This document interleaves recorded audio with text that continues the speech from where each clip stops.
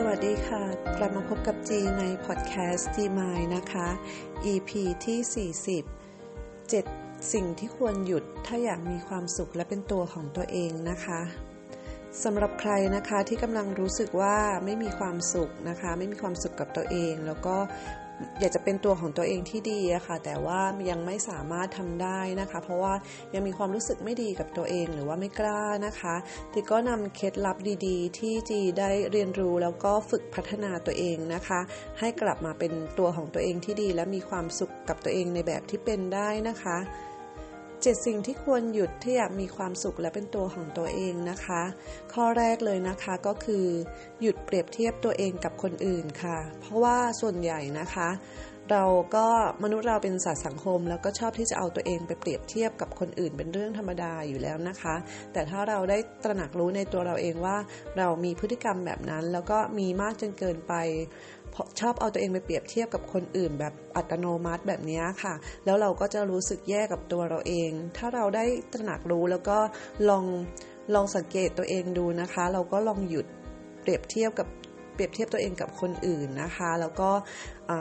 หันกลับมามองข้อดีของตัวเราเองค่ะฝึกชื่นชมตัวเราเองขอบคุณตัวเองแล้วก็นึกถึงสิ่งที่เราภูมิใจในตัวเราเองนะคะเพื่อที่จะตอกย้ำความมีคุณค่าในตัวเองมากขึ้นนะคะเราจะรู้สึกมีความสุขและเป็นตัวของตัวเองได้มากขึ้นนะคะถ้าหากเราอยากจะเปรียบเทียบนะคะเราก็เปรียบเทียบตัวเราวันนี้กับเมื่อวานแล้วเราก็พัฒนาตัวเองให้ดีขึ้นนะคะมันก็ทำให้เรากลับมามีความสุขกับตัวเราเองได้มากขึ้นนะคะข้อนี้เป็นข้อแรกเลยนะคะที่จีหยุ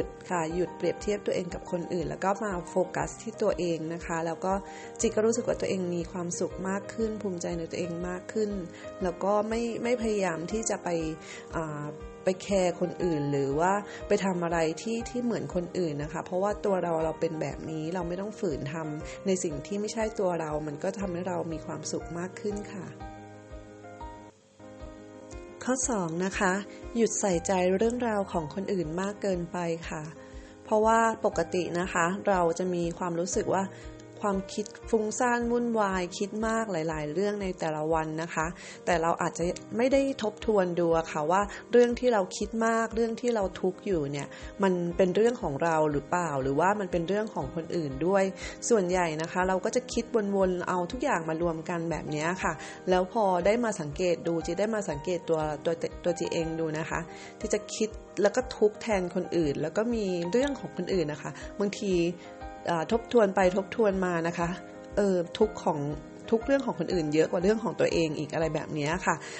เพราะว่าเราก็จะชอบช่วยเหลือคนอื่นหรือว่าแคร์คนอื่นมากเกินไปจนเราไปเก็บเอาเรื่องราวของเขามาเวลาเขามาคุยกับเราหรือว่าเขามาขอความช่วยเหลือหรืออะไรก็แล้วแต่นะคะเราก็จะแบบ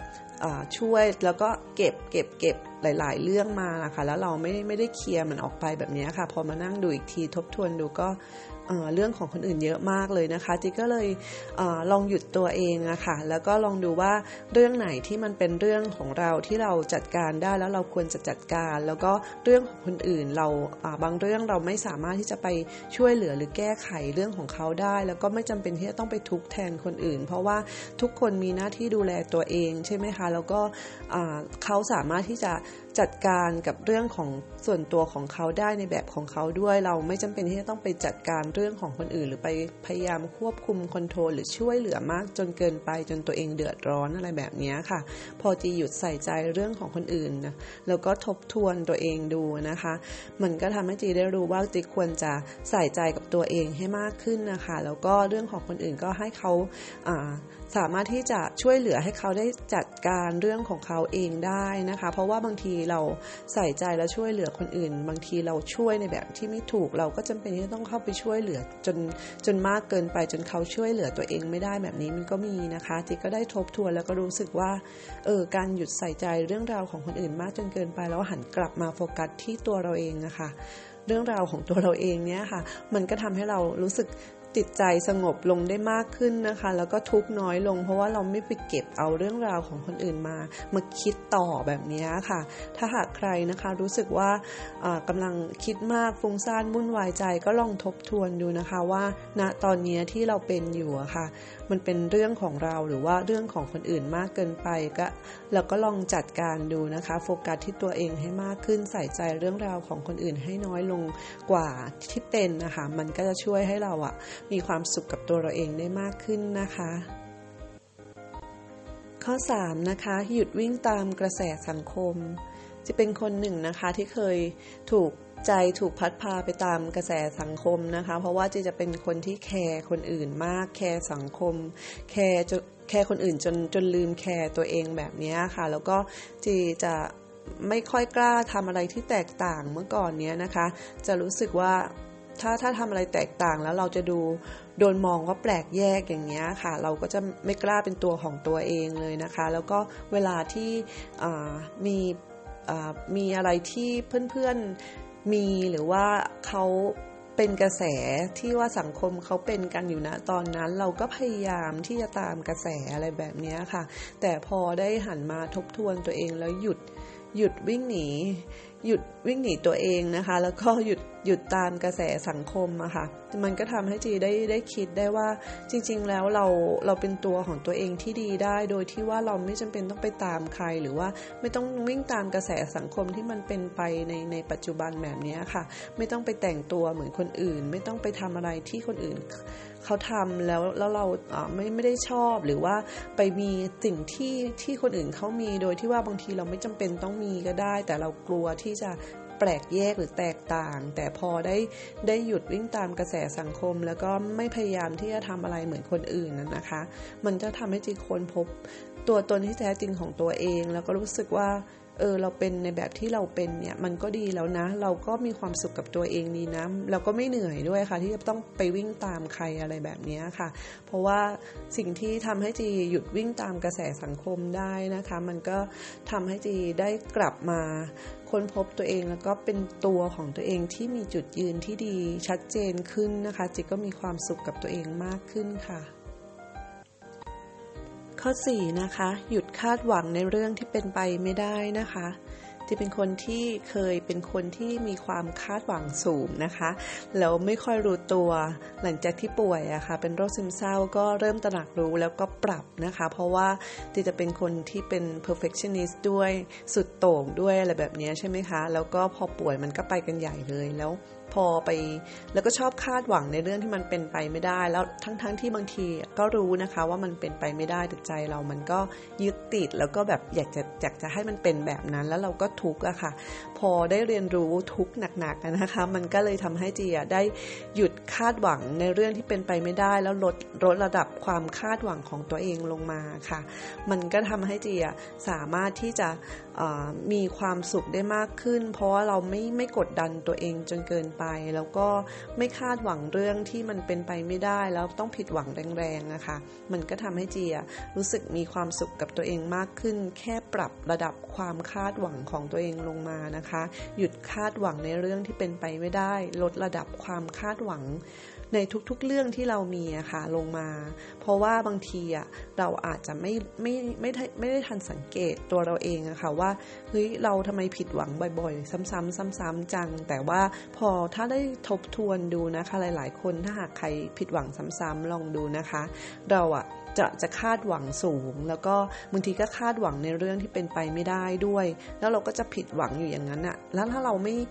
ไปยึดติดแบบนั้นแล้วเราเป็นแบบนั้นเราไม่ปรับอะค่ะมันก็จะทำให้เรารู้สึกผิดหวัง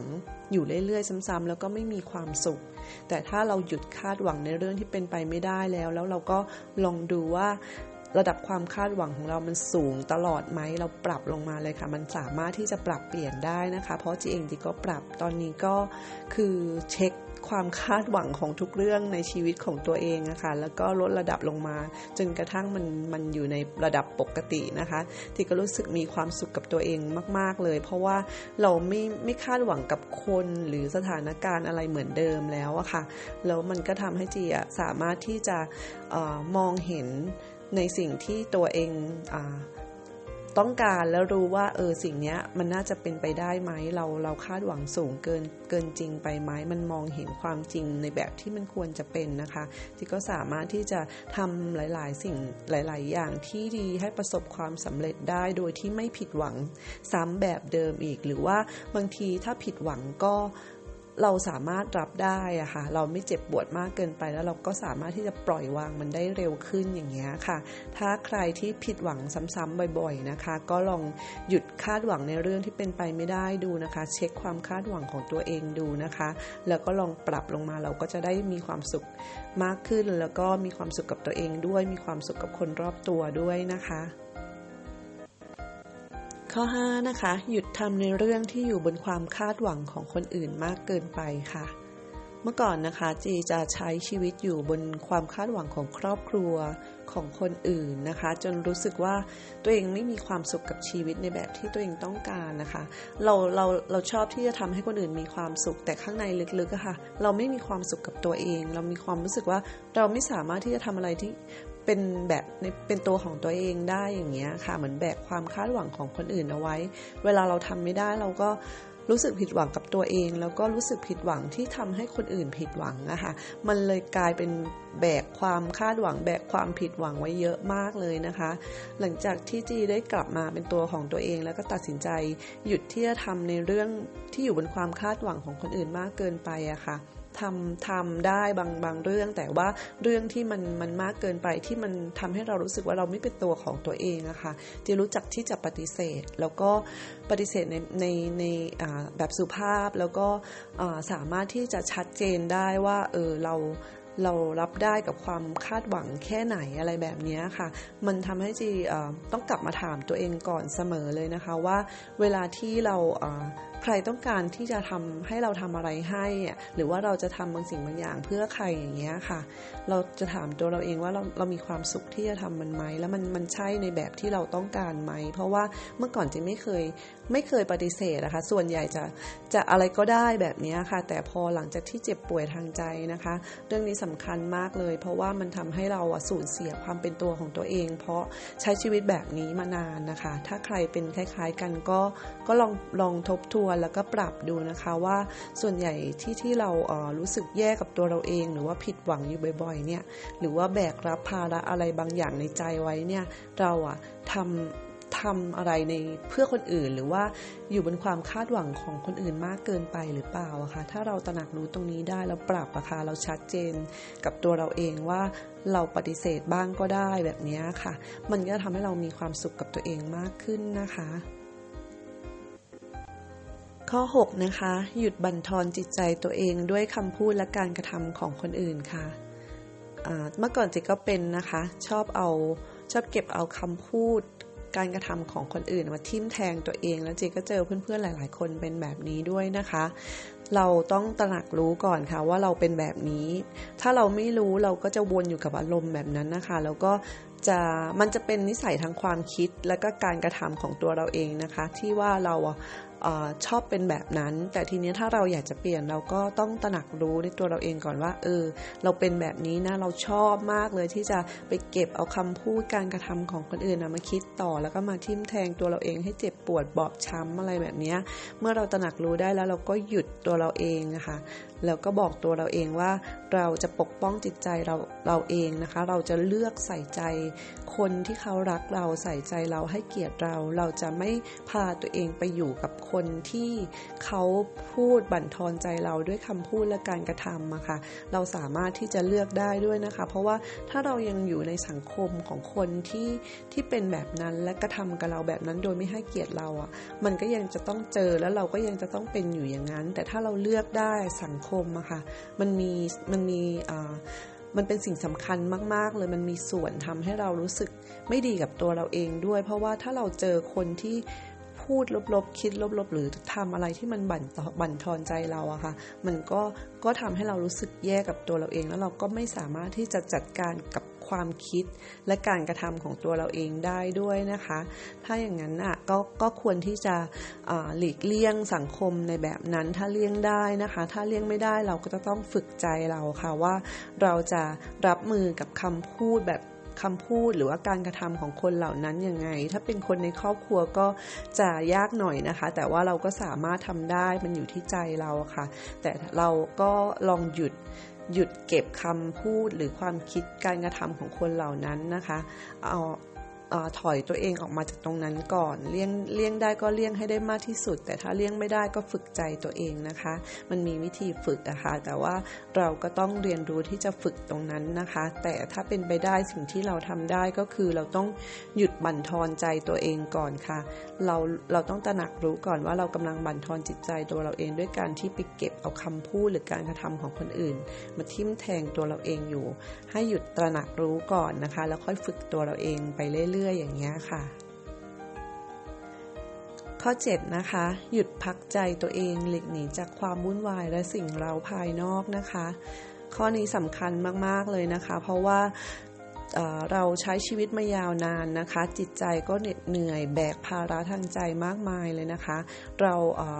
สนใจที่จะพักร่างกายของเราได้นอนทุกวันเราได้ผ่อนคลายแต่ว่าจิตใจเนี่ยทำงานอยู่ตลอดเวลาแม้กระทั่งหลับสมองจิตใจก็ยังประมวลผลแต่เรา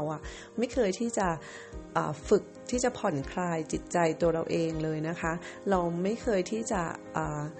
ระมัดระวังที่จะเลือก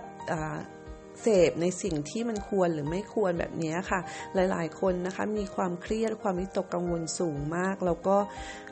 ไม่ได้สังเกตตัวเราเองนะคะว่าทำไมเราถึงเครียดกังวลหรือว่าอะไรอย่างเงี้ยการที่เราได้ไปเสพสื่อต่างๆหรือข่าวหรือละครหรือสิ่งที่มันเป็นเรื่องลบๆอย่างเงี้ยค่ะนั่นก็เป็นการที่เราบั่นทอนจิตใจตัวเองด้วยนะคะเพราะว่าการที่เราอยากจะให้จิตใจเราได้พักหรือว่าการที่จะทำให้จิตใจเราได้ผ่อนคลายเราก็ต้องเลือกรับในสิ่งดีๆด้วยนะคะถ้าเป็นไปได้ก็คือเราก็ควรที่จะหยุดหลีกหนีจากความวุ่นวายจากสิ่งเร้าภายนอกแล้วก็พาตัวเองไปอยู่ในที่ที่ผ่อนคลายให้ตัวเองได้ผ่อนคลายทั้งร่างกายและจิตใจบ้างก็ดีนะคะถึงวันหยุดมีเวลาหยุดเราก็สามารถที่จะหยุดได้เต็มที่โดยที่ไม่เอาเรื่องงานหรือเรื่องอะไรที่มันบั่นทอนจิตใจเราเข้ามาค่ะ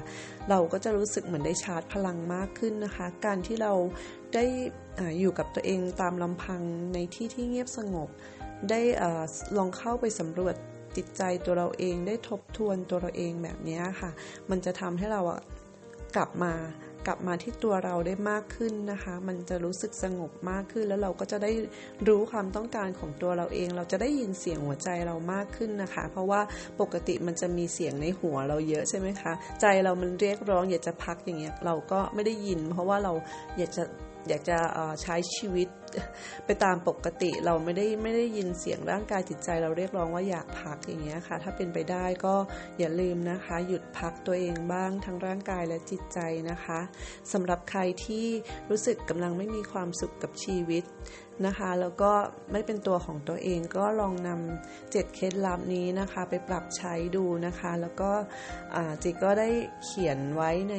อีบุ๊กเยียวยารักษาใจในวันที่รู้สึกโดดเดี่ยวนะคะก็จะมีเคล็ดลับเหล่านี้แล้วก็ข้อคิดดีๆแรงบันดาลใจดีๆเพิ่มเติมด้วยนะคะใครสนใจก็ทักมาคุยกับจีได้ทางเพจนะคะวันนี้ต้องขอลาไปก่อนนะคะแล้วเดี๋ยวกลับมาพบกันใหม่คราวหน้านะคะเป็นกำลังใจให้เพื่อนๆทุกคนค่ะสวัสดีค่ะ